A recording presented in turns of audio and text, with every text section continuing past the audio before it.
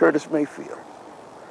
I can recall many a days just coming over here, meeting with he and his mother and his grandmother, sitting around talking. As a matter of fact, I met Curtis when he was 8 years old, singing in his grandmother's church, you know. And so Curtis and I really grew up together.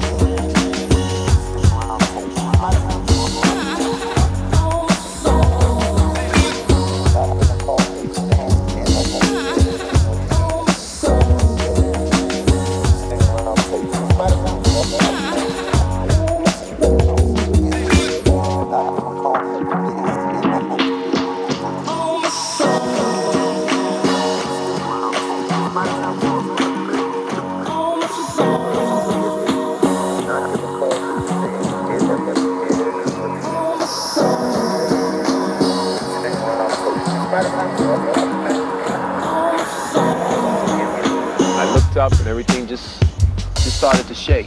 The wind was just kicking up. The wind just came in like unbelievable. It just came in and everything just started to rock. Curtis was facing the audience and just came down.